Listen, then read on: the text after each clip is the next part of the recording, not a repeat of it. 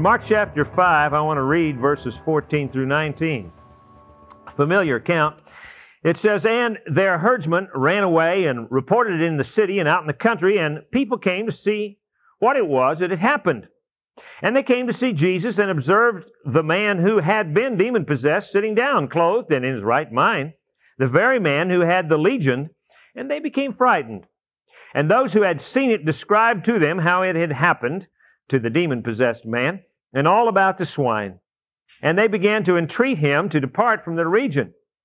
And as he was getting into the boat, the man who had been demon-possessed was entreating Jesus that he might accompany him.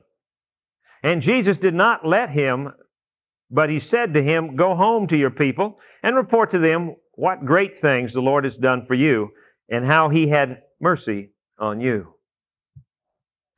Father in heaven, I do pray that we'll understand your word this morning, that we will apply it in our lives and live it out, that we can indeed be doers of your word.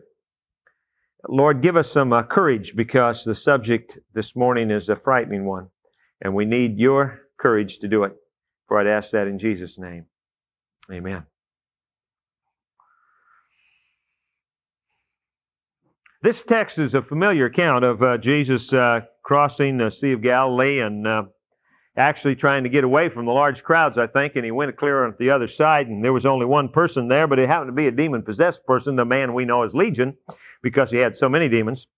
And you're familiar with the account of how Jesus had cast out those demons, and now he is in his right mind, and everything's fine with him. And it's a dramatic story, and it touches my heart, because here's a man who has literally wrestled with, been possessed by. Here's a man who, in the context of what I was talking about last night, here's a man who was almost completely destroyed by Satan, just on the verge of total destruction. And a man who had probably been used by Satan to destroy, to steal, to hamper other people as well. And this is all this man has known, and all of a sudden he's free from all of that. Now, I also think that not only was this man a threat to others, but he had obviously been ostracized by other people. Nobody wants to be around this guy. One of the reasons he's out alone in the caves and the tombs, etc., is not only because of his threat to others, but that they didn't want him around. This is not the kind of person that you want in town or you want living at your house. He's not the relative that you invite in to stay with you. So he has that kind of life. So at the point of being free from all of that, he didn't have any place to go back to. That is, he didn't want to go back. Those people didn't care enough about him to take care of him. They wanted him gone. The only one that really ever cared about him was Jesus. And Jesus made him whole, made him well. And I think it's a natural request. Jesus, I want to go with you. You're the one that got me out of that horrible situation. I want to go with you. And it seems surprising, almost shocking to us when Jesus says, "No, I don't want you to go with me." And he sends the man home. I want you to think about that, applying it in your own life. And let's hypothetically create a little situation. Let's say that Jesus is in a room like this, and he has gathered together people from all across the centuries, all of his faithful servants, and he is assigning tasks to different people. He is saying, "I'm giving you your job, your ministry, where I want you to serve." And so we're sort of in a line. It's kind of an exciting time because we're in a line, and sooner or later we know it's going to be our turn. We're going to be up front, and Jesus is going to be assigning the task to us, whatever it is he wants us to do. Now, there are people in front of us in line, and so we're listening to what their assignments are. And for instance, perhaps there's Paul comes up. And Paul comes up, and he's in line, and Jesus said, "Well, Paul," he says, "Paul, I have a lot of work for you. I want you to be a church planter. I need you to go out through Asia Minor and go into Europe, and we need you to go into Greece and to Macedonia and Achaia, and I want you to begin churches." But also, Paul, you got to, obviously, if you're a church planter, you got to be an evangelist. And so, Paul, I'm going to give you this message to the Gentiles that they'll hear and they'll come to me. And Paul, you're going to have to be a theologian because these are new churches and they don't understand the Christian faith, and you're going to have to explain it. In fact, Paul, you're going to be a writer. You're going to have to write some books. And so here's a long assignment. And Paul, I'm sure, would have taken that and said, Lord, thank you. I'm going to get right on it. And he goes out the door with his assignment in hand. And then, perhaps there are others. Perhaps, John the Apostle's there in line, and he comes up and Jesus says, well, John, you were so close and you listened so intently. You were just more than anybody else able to get a sense of my heart's desire when I was here on earth. So, John, what I need you to do is write down that heart's desire. And you're going to have to write a book. In fact, John, your book's going to be successful. You can have several sequels. You can have 1 John, 2 John, 3 John. And you'll go through some tough times, but you're going to write some important things for me. And John takes his assignment and says, man, that's what I'm going to do for the Lord. And then, if you can imagine that same process as it's going through history. Maybe there are other people ahead of you in line. Maybe there's Martin Luther. He comes up and Jesus says, well, Martin, he says, you got a big task for you. I mean, I need you to reform the church. And you're going to have to start out by, you're going to have to translate the Bible from the Latin. You're going to have to go back to the Greek and Hebrew text, and you're going to have to translate it into common German so everyone can read it in your country. You're going to have to stand up against the organized faith of the day where they're wrong, and it can cost you a lot in the way of persecution, but you're going to have to do this. And he assigns Martin Luther his task, and Luther takes his task, and he goes on out. You're standing in line, you're hearing this, you're saying, man, I'm in the right line.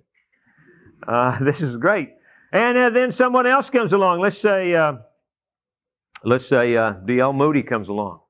And he's out there and he says, Mr. Moody says, he's there and the Lord says, Moody, I got some evangelistic work for you to do in the United States and in Great Britain. And you're going to have to preach and you're going to have to call people to repentance.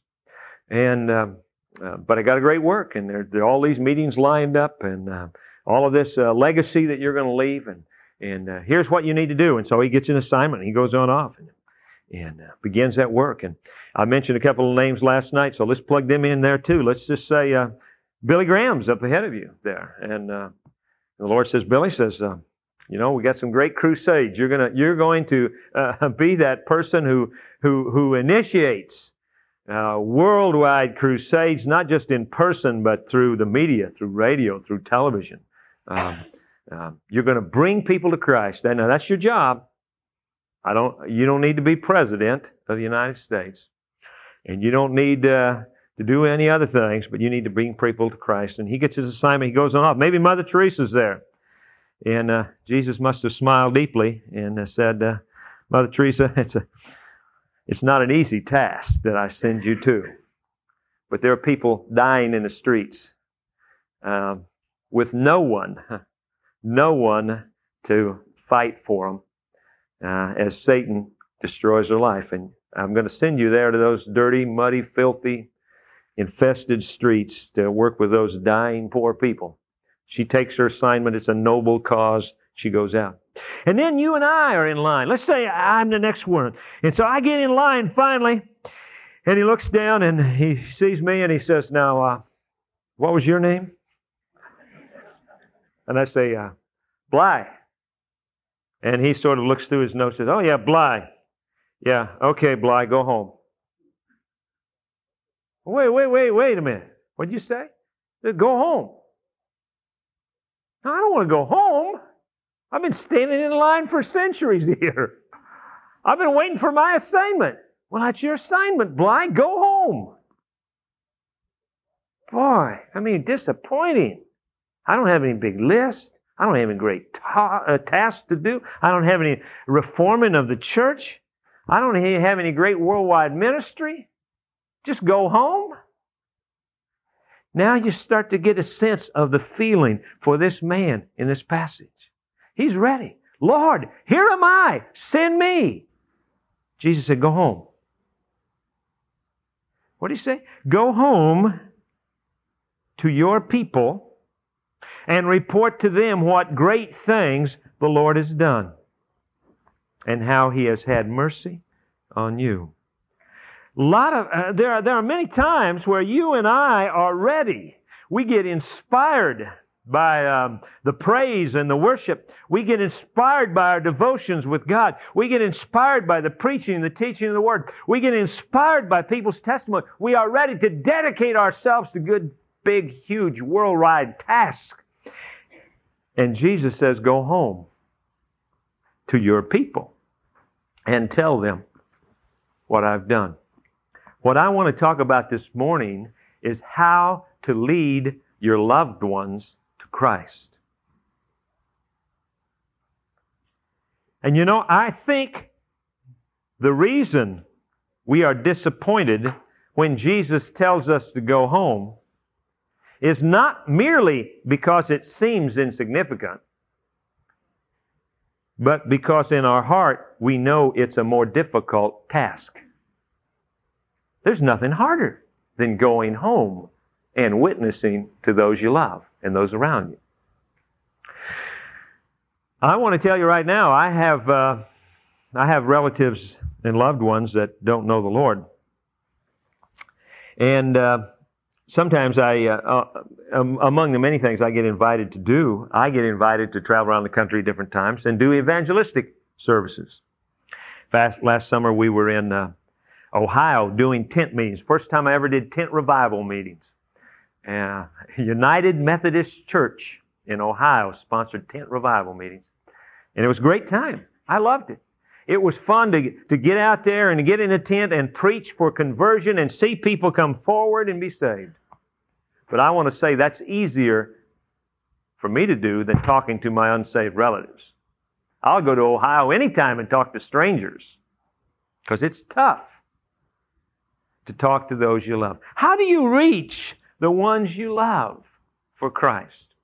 I want us to look at a few principles this morning that can help us be more effective in doing that job.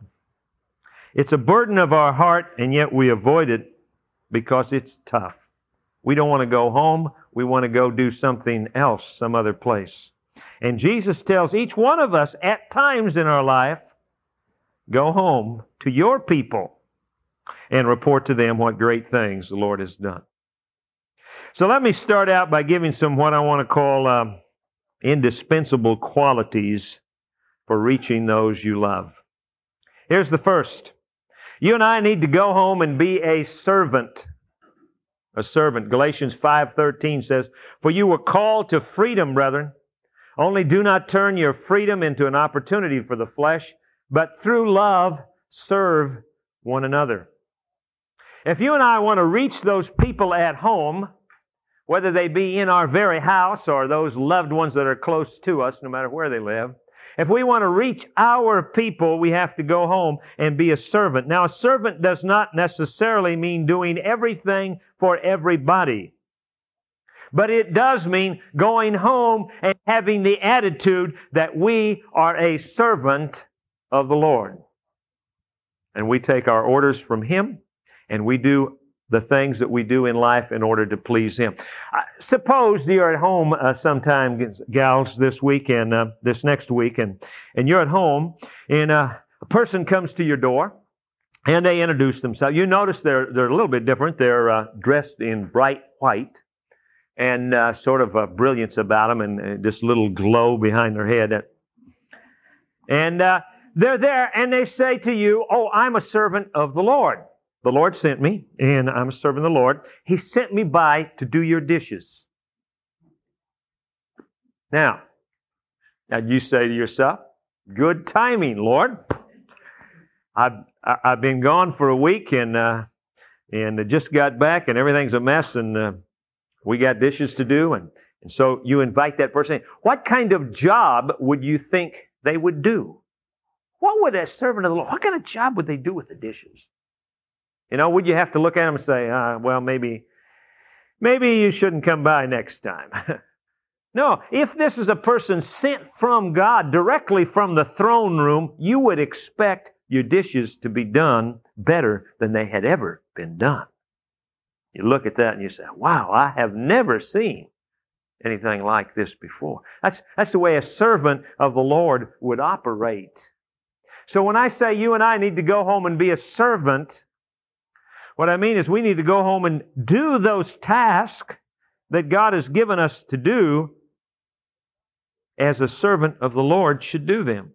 Whether the tasks are menial tasks or whether those tasks are mental tasks or whether the tasks are spiritual tasks, whatever it is that we do in relationship to our loved one, from cleaning the house to repairing the car to whatever it is, we need to do that with that attitude of being a servant. If we are serious about reaching for Christ, our loved ones, we're going to go home and be a servant. Here's the second thing. We need to go home and be consistent. Go home and be consistent. It says in John 1:47, Jesus saw Nathanael coming to him and said to him, "Behold, an Israelite indeed, in whom there is no guile." And I think that means consistency. I think what it means literally is the things that came out of Nathanael's mouth were the exact same things that were in his head. That is, he was consistent. And if we're going to have impact at home, we're going to have to be consistent.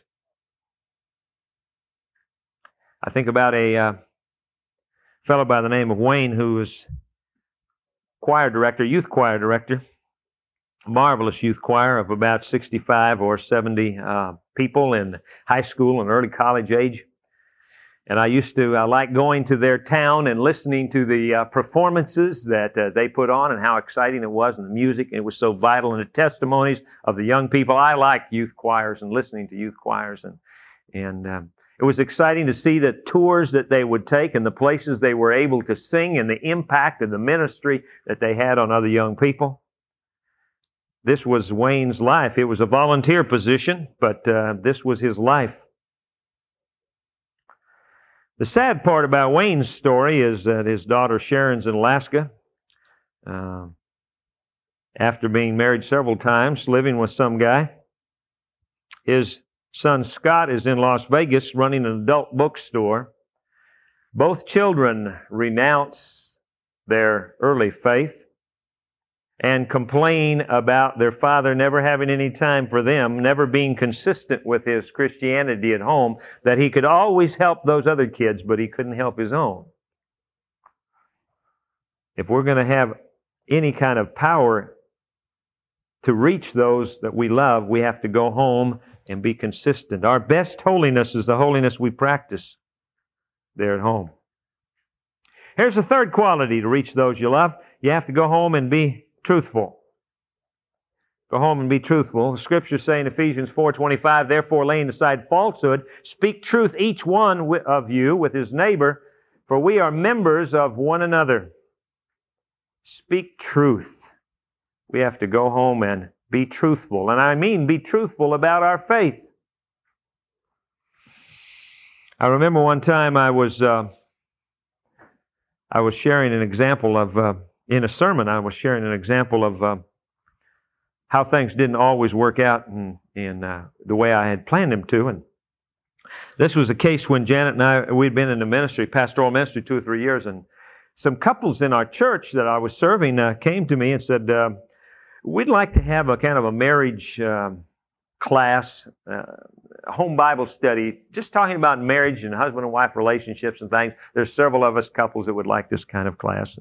Jan and I thought that was a good idea and we should start something like that. So we kind of organized some curriculum and planned it out over several weeks.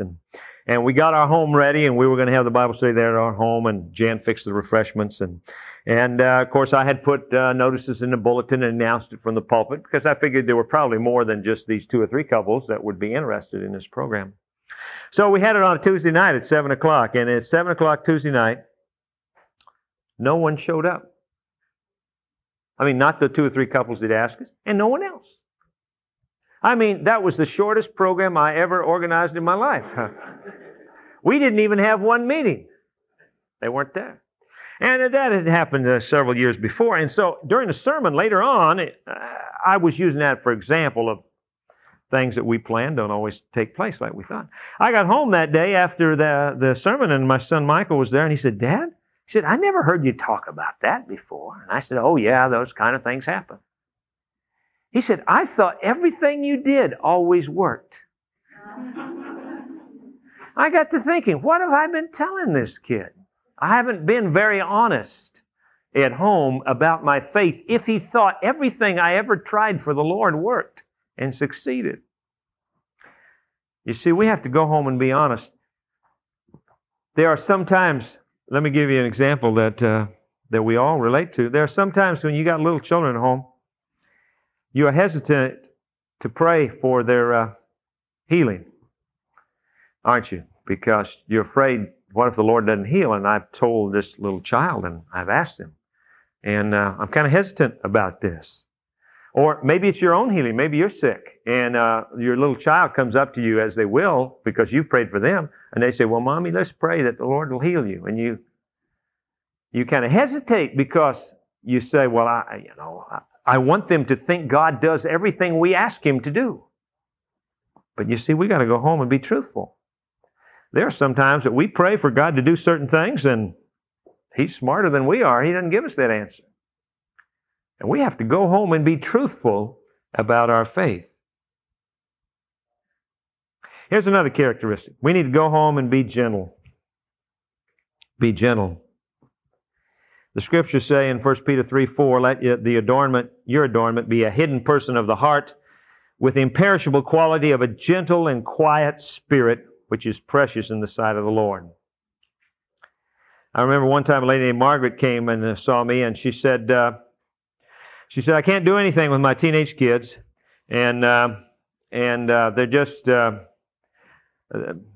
they don't obey, and they sneak out of the house, and they don't do their studies, and they don't want to come to church, and she said, I think that they really need to go to summer camp, that it would really have an impact on them. And she said, you'll have to come out and talk them into it, though. And I'm trying to think, how do you talk high schoolers into going to camp if they don't want to go to camp? Especially the preacher coming out to talk to them. But I went out to Margaret's house and went to visit with the kids.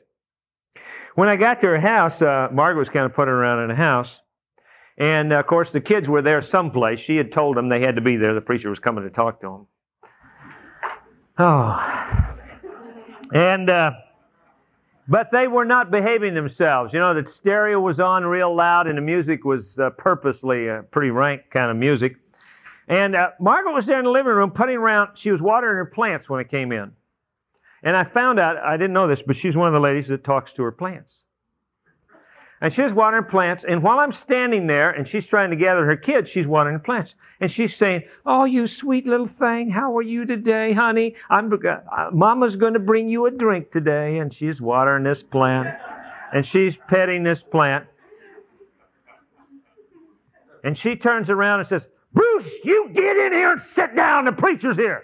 How are you, little plant? You're so sweet.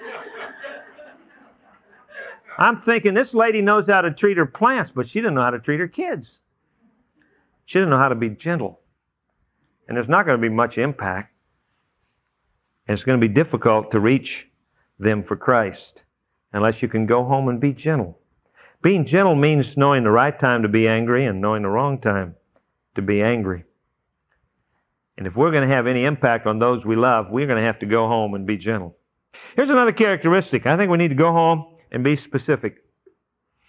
Be specific. In that passage in Mark chapter 5, go home to your people and report to them what great things the Lord has done for you and how He had mercy on you. What Jesus is saying is go home and tell them exactly what happened to you and what I've been doing. We have to be specific if we're going to reach our loved ones. I want to remind you something you probably already knew, but I want to remind you that no one was ever saved without hearing the gospel.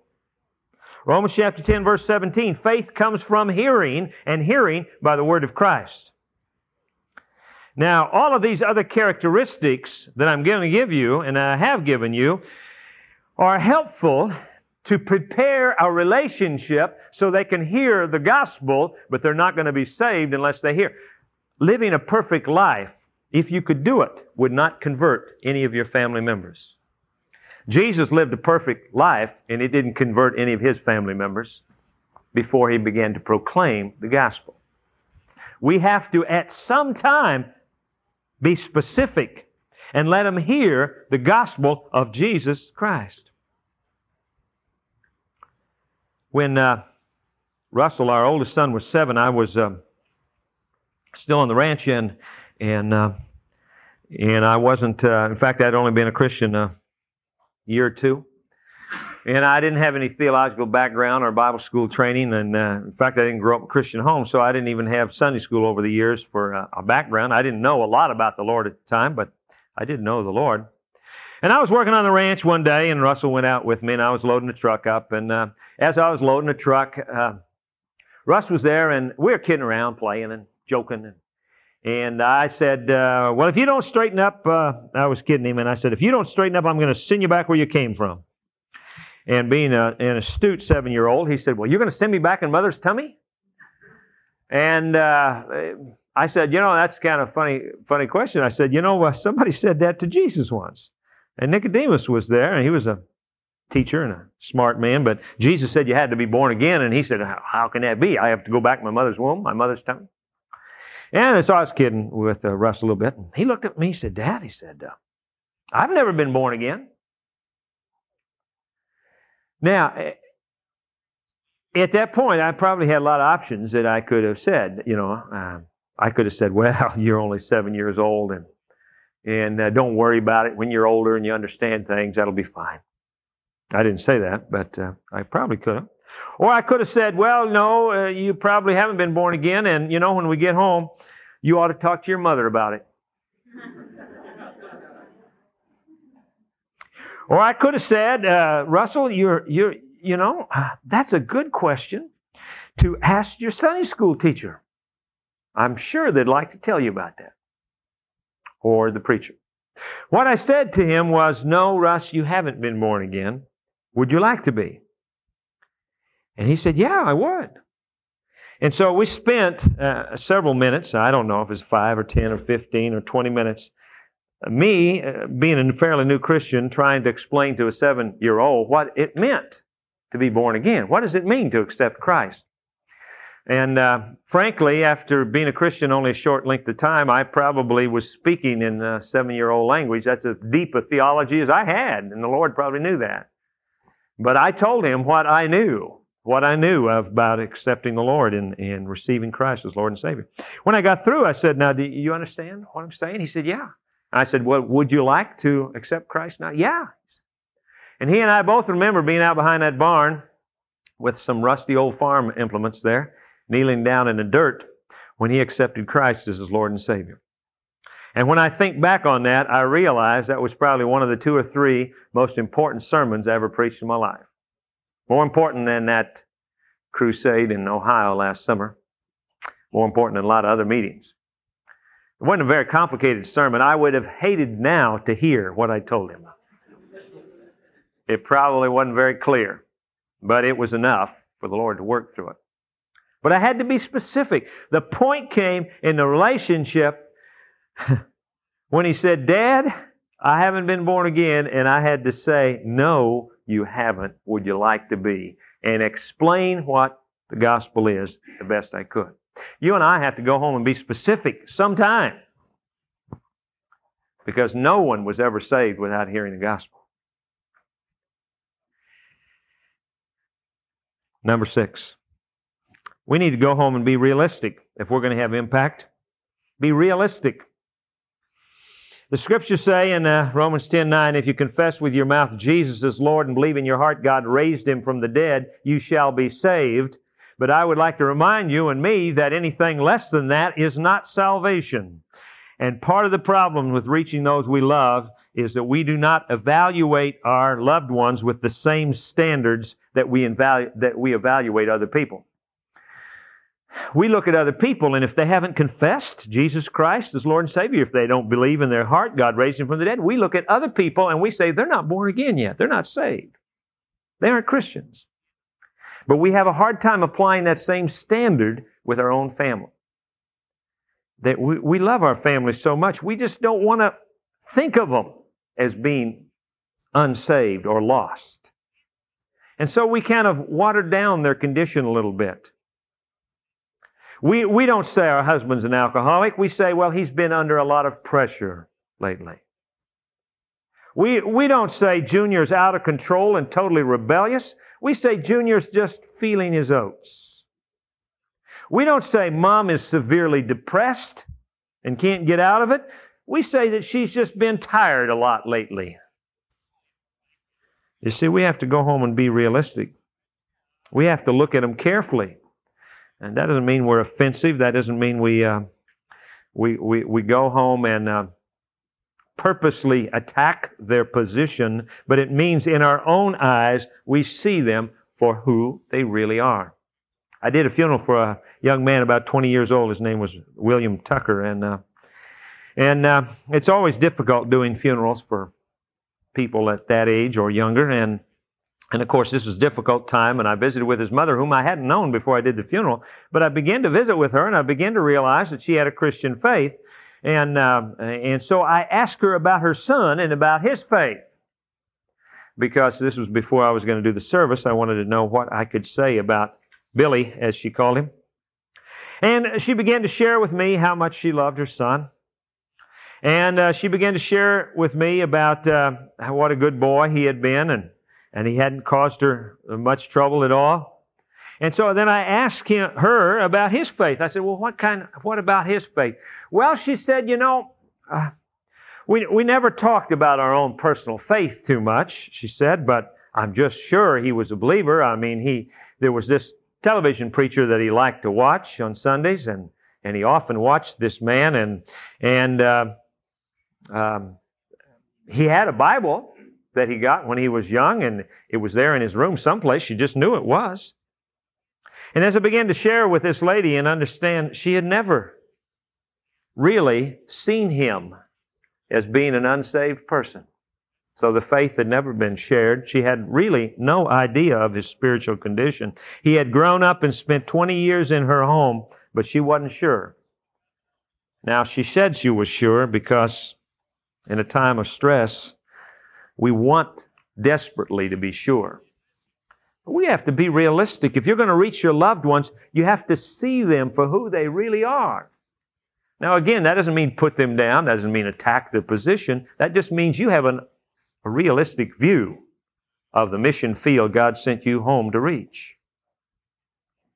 Here's another characteristic. I think we need to go home and be joyful. Psalm 51:12, David is praying. He says, restore to me the joy of thy salvation, and sustain me with a willing spirit. The joy of God's salvation. If we're going to reach anyone around us, there has to be a lot of joy in our life and in our Christian faith. A sincere joy. The kind of joy David is talking about, of course, is that kind of joy when we first came to Christ, and it first dawned on us that we were forgiven, and it first dawned on us that we have now secured our place in eternity with God forever. The joy of realizing those sins and those failures in our life will not be held against us by God. All of that deep spiritual joy that we experienced, David says, restore that. And if he's praying for that, I believe God can do that. That is, restore us, that we can live and we can dwell in that kind of joy. And this is not just a false happiness, not just a bubbly, bouncy, unrealistic worldview, but this is that deep spiritual joy that sets each day in fellowship with God, expecting good things from Him. And if we don't have that kind of joy, we're not going to reach those loved ones around us. I remember the first time we took Aaron to the dentist. You try to prepare your child for this really fun time they're going to have. And how that it's a nice place to go, and there are pictures of balloons and clowns painted on the wall, and there are puzzles and games to play and all of these kind of things. And he was looking forward to the dentist. And he got to the dentist's office, and it was just like we said. Well, there were cartoons on the TV monitor, and there are all of these things in this children's dentist's office. He loved it. Until a little kid came out screaming with tears coming down the face. And he took a look at that little kid, and all the rest of that didn't matter. He just knew, I do not want to go in the room where they do that to little kids. I think about a friend named Debbie. She's been trying to reach her husband, Frank, for years. She wants him so much to come to the Lord, to come to church with her and come to the Lord. But Debbie's what I call, one of those church hoppers. In 5 years, she's gone to about 6 churches. 2 of the churches have split. One of the churches closed because there was so much bickering that had gone on. And she comes home every Sunday and tells Frank about those horrible things that are happening at church. And then she wonders why he doesn't want to go, why he's not interested in the Lord. But there's no joy there. If we're going to reach those around us, we have to go home and be joyful. Then we need to go home and be prayerful. Be prayerful. Like Job, we need to pray for those that we love. You know how Job prayed for his children in that first chapter. And it says that, and it came about in the days of feasting had been completed their cycle, that Job would send and consecrate them, rising up early in the morning and offering burnt offerings according to the number of them all. And he's talking about his family. And Job said, perhaps my sons have sinned and cursed God in their hearts. Thus Job did continually prayed for his loved ones. Perhaps they were doing things he wasn't even aware of that would be offensive to God. So Job prayed for them. There's no place in Scripture that says we stop praying for our family and our loved ones. We pray for their salvation. We pray for the fulfilling of their ministry. We pray for their faithfulness. We continue to pray for them. In 1937, Janet's grandmother felt led of the Lord to pray that one of her children would go into full-time Christian service. And so she began praying day after day and day after day. Grandma Chester prayed that one of her children would go into full-time service. And the 30s went by, and none of them did. But she kept praying. And the 40s went by, and none of them did. But she kept praying. And the 50s went by. None of them went into ministry. But Grandma Chester kept praying. And the 60s rolled around, and they were coming to a conclusion when Janet and I stopped by one time. And I shared with her that God was calling us into ministry. Like tears rolled down her face. I've been praying for a long time. Since 1937, I've been praying that one of my family would go into ministry. And she said, you're the answer to my prayers. She never told us that. We had no idea that she'd been praying about that. She never told anybody. She'd just been praying. And when I think about how did I ever get into ministry, somehow it ties in with Grandma Chester's prayers because she kept praying. Go home and be prayerful. Go home and be persistent in those prayers. With all prayer and petition, pray at all times in the Spirit. Ephesians 6:18 says, and with this in view, be on the alert with perseverance and petition for all the saints. Be persistent in those prayers for others' conversions. I told you the first part of a little story last night. I want to tell you the second part. Maybe this is kind of Paul Harvey, the rest of the story kind of thing. I told you about a time that I was called into a rest home and prayed and talked to an old man about accepting Christ. And then I felt like Satan just blinded him right at the point of conversion. And time after time, I would tell him how to accept Christ. I told him at least 3 times. I spent at least 2 hours with the man, and every time I asked him, do you want to accept the Lord, he would begin to curse me again. And after a while, I didn't know if there's anything left to do. I had some prayer, and I left. And again, I didn't know the man. I didn't know the family. They had picked my name literally out of a phone book of pastors, and that's why I was there at the rest home. It was about 4 days later, I got a call from the same lady who had called me in the first place. And she called me, it was the man's brother, the man's sister. And the lady called me and said that her brother had died. And would I do the service? And my first reaction, I knew I was going to do the service, but my first reaction is, well, what could I possibly say? All I can say is this man had 3 opportunities to accept the Lord, and he turned them all down. I mean, I didn't know what I was going to say. But she went on. She said, you know, I've got to tell you what happened after you were there. She said, I went to see my brother the next day after you had been there. And he had had a rough night again. He had been crying out in the night, Lord, I don't want to go to hell. I don't want to go to hell. And the nurses called me, and I went in the next morning. And the minute I walked in the door, my brother, he was in a wheelchair there beside of his bed, and he looked up at me and he said, Sis, should I do what that preacher told me to do?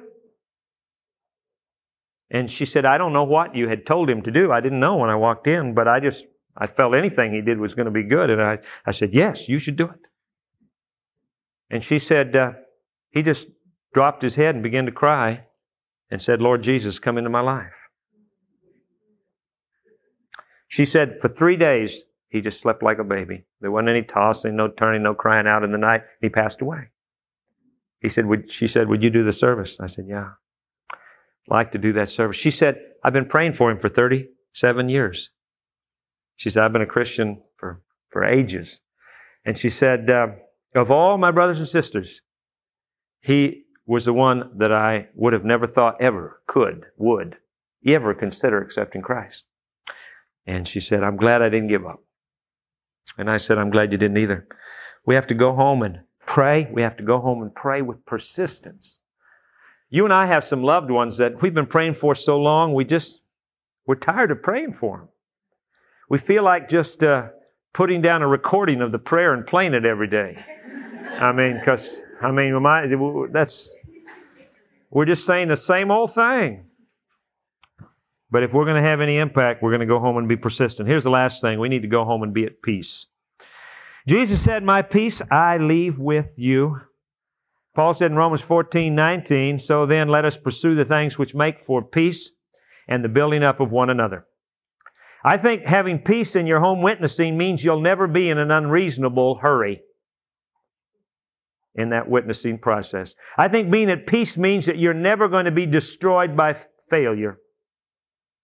I think being at peace means that you're never going to forget the eternal view of life and always be concerned about those loved ones' soul.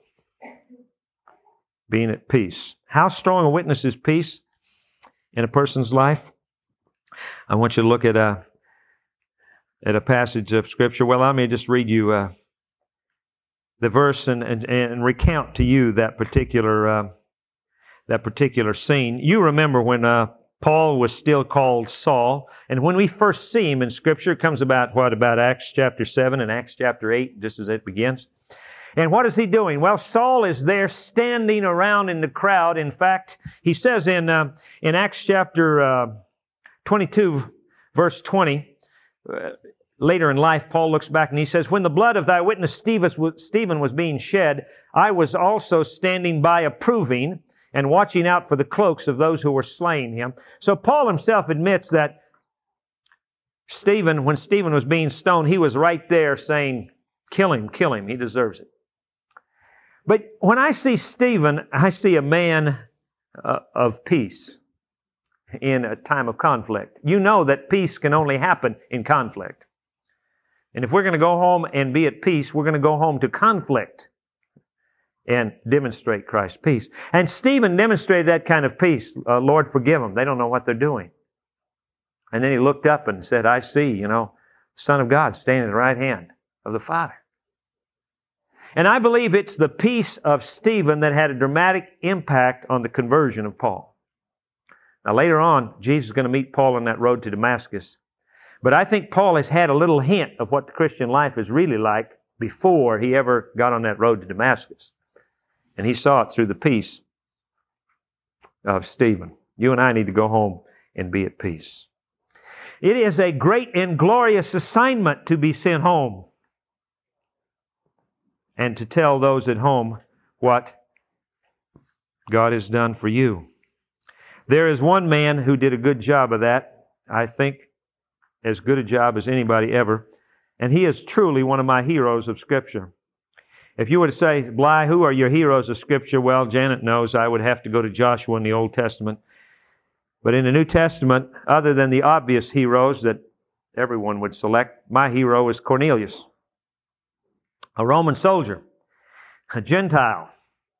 And in Acts chapter 10, it talks about that scene. And you remember the account of Cornelius, how that he had this vision that he should send for this man named Simon Peter to come and to tell him about God. And so he does that. And you know the story about Peter and how Peter didn't want to go to a Gentile's house, but the Lord showed him that all people were clean and that he should do this. And you're familiar with that. Well, in Acts chapter 10, in talking about that, in verse 24, it says, and it's talking about when Peter finally got there, it says, "And the following day, Peter entered Caesarea. Now Cornelius was waiting for them and had called together his relatives and close friends." I think about Cornelius, home witnessing. I mean, everyone who meant anything to Cornelius was there. All the relatives. Now, not all of his relatives. Cornelius is the head of a Roman legion of soldiers. He's probably from Italy or some other place, and he's stationed there. But he was able to bring a lot of his family along. So all the relatives around, Cornelius talked them in to come in over to his house. I don't know what he said to him. Come on over, a preacher's coming. You know, and why did they show up if that's what he said? They showed up because he had prepared all these other things. He had been consistent. He had been truthful. He had been gentle. He had been a servant. He had all these other characteristics. So when he said to his relatives, "Come on over," they said, "Hey, this is Cornelius. If he needs us, we're there." He said to his friends, it says all of his close friends were there too. His close friends, his good friends. Cornelius said, "Listen, I know you're busy. I know you got other things. I know you got to work today.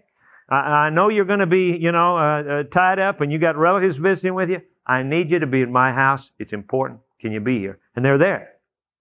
So when Peter gets there, the room is crammed. All the people that are dear to Cornelius are there. And Peter begins to preach. Notice in verse 44, "And while Peter was still speaking, these words, the Holy Spirit fell upon all those who were listening to the message." This is a great revival. Everyone in the room. See, when I read all, I always believe that means all. Everyone in the room was converted.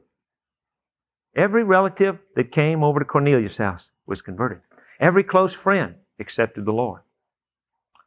Boy, this is a guy who went home and reached those at home. He's a model for me. Somehow he had lived his life in such a way that when he said, "You come and listen," they came and they listened. And it was not just alone Peter's persuasive preaching that converted them, but it was that tender softening up that Cornelius' life had been to that point that brought him there too. I think we can do that same sort of thing. When Jesus tells us from time to time, go home. Let's pray. Father, every one of us in this room know how tough it is, Lord, to reach some of those we love so much. That's why, Lord, we've been praying for years that somebody else would reach them. Because we know it's tough for us to do, and we keep thinking maybe somebody else it would be easier. And yet, Lord, they're related to us. They're our friends and our neighbors and our loved ones. And that's not by accident. And Lord, our heart's desire on a day like today, when we see your beauty in the world and we see your beauty in the spiritual lives of our brothers and sisters that are here worshiping, praising you. And Lord, we look around and there's some people missing in this crowd. And some of them are our loved ones. And we think, what a joy, what a delight would be if my mom and my dad were here, or my brother or my sister or my son or my daughter, or maybe a husband or a wife, or that neighbor or my good friend for years. But they don't know you. They've never stood in the midst of a congregation and joined in praise and worship. And they won't stand there in eternity unless they change. And Father, we want that for them, but we don't always know what to do and what to say, and we're afraid. So Lord, it's all right this morning if you tell us to go home. We're ready for it now. And just go with us. Give us your strength and your courage. And we're going to do it. We're going to be at peace. And we're going to be persistent. And we're going to be truthful. And we're going to employ all those other qualities so that they might know you too. Because, Father, we aren't any better than they are. And somebody somewhere brought the gospel to us. We want to continue that legacy to them. Thank you, Father, for those mission fields that we have at home, too. We rejoice in the big things you've allowed us to do. We rejoice in those at home that you've sent us to reach. For we pray all of this in Jesus' name. Amen.